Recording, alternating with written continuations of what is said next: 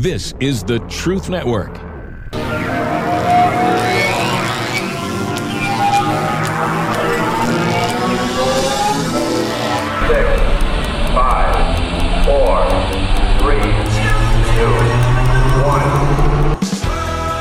Matt Slick is president and founder of the Christian Apologetics and Research Ministry. Matt is a master's of divinity and is ordained. He's passionate, and Matt stands firm and lives to defend and promote the Christian faith. Monday through Friday, Matt takes calls from all around the world on his radio show. We've compiled this week's best. Matt Slick's Top 6. Number 6. What exactly is atheistic worldview, their purpose for life? Different atheists hold different reasons for what they believe and why they believe what they do, so they can have different meanings of life. We, as Christians, the meaning of life is to glorify the Lord Jesus Christ and to preach His gospel and truth. But an atheist, I've had different ones I've talked to over the years, and they say, well, to love their family. Some say to be good to others, to spread love and help. Some say just to gather as much power and money as they can for themselves. I've had many different atheists tell me different things. That is what they would say is the meaning for life. I'm not going to say one thing is the same for all atheists. They'd have to answer for themselves in particulars. Number 5. What do you know about the Episcopals? The Episcopal Church, yeah, I'd stay away from it. It's liberal. What do you mean by liberal? They kind of twist scriptures? Or? Well, they don't take it seriously, as in no women pastors and elders, homosexuality is a sin, things like that. And they don't affirm those things necessarily, though there are subgroups within there, people who do, and churches and pastors who do hold to those things, but a lot of times the whole movement just doesn't, so you got to be very careful about it. Number 4. In Revelations 11, it talks about 1,260 days. Daniel 11 and 12 talks about 1,290, and then blessed is the man who reaches 1,335. But it talks about the abomination of desolation that takes over in the temple. When does that timeline start? And why is it an additional 75 days from Revelations 11? I don't know why there's an additional of those days, but there's debate on when it starts. And according to Daniel 9, it talks about the different days and the years. There is a prophecy that has to do with March 14th, 445 BC, 170,880 days, and things like that. Well, when we get into the other areas of Daniel and Revelation that talk about the days, it looks like it's talking about the first half of the tribulation period, but we don't know for sure. So the hardcore dispensational premillennialists would tend to look at those as relating to the first half of the tribulation, where others of different views would see it, but not necessarily part of the tribulation period, though some might. It's just difficult to nail because different people have different views. Number 3.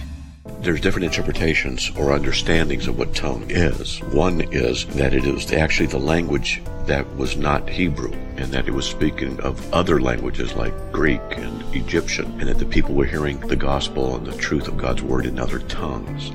So that's one of the possibilities. The other one is that tongues is a spiritual movement of the Holy Spirit where a person speaks in a language he or she does not know. That occurs, it's supposed to be with interpretation. Then there's the view that if you speak with the tongues of angels in 1 Corinthians 13:1. And so I believe that angels have a language of some sort, a way of communicating. And so I think that that is a language as well. I just don't know what it is.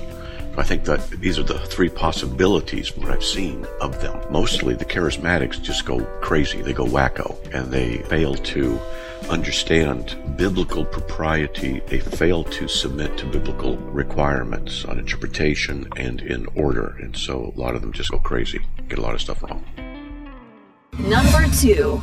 I grew up LDS, and about, has to be 15 years ago, when I was serving as an LDS missionary, I had tried to email you and try to essentially correct you and teach you about Mormonism, and you very graciously emailed me back and forth for a while. You probably don't remember this at all, and that's fine. But that grace that you showed me was a stepping stone for me to eventually come to Christ.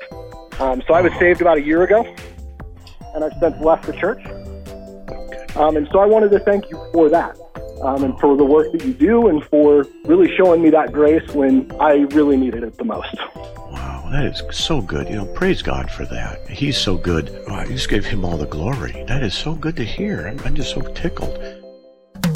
Number 1. Well, what was it that brought you out? Was it just a bunch of things, or is it any one thing that was the final last straw, or if you want to say? Just curious.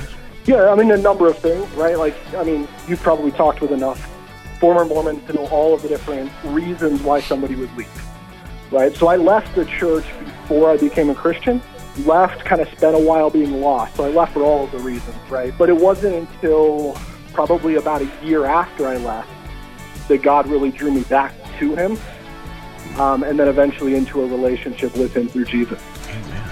Wow, that's awesome to hear. Yeah, I'm just tickled, tickled to know that by God's grace, I had a small part of that, but his gracious movement in saving you. Goodbye, goodbye. It's time to go. Saying goodbye, why is it sad?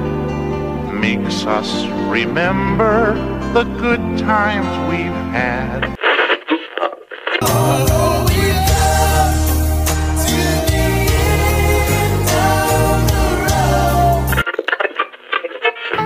Y'all come back now. Here. I always trust a guy named Matt Slick on the radio. We hope you've enjoyed this episode of Matt Slick's Top 6. For more on Matt and his live syndicated call-in radio show, go to truthnetwork.com. Got a question? Matt Slick has your answer. This is the Truth Network.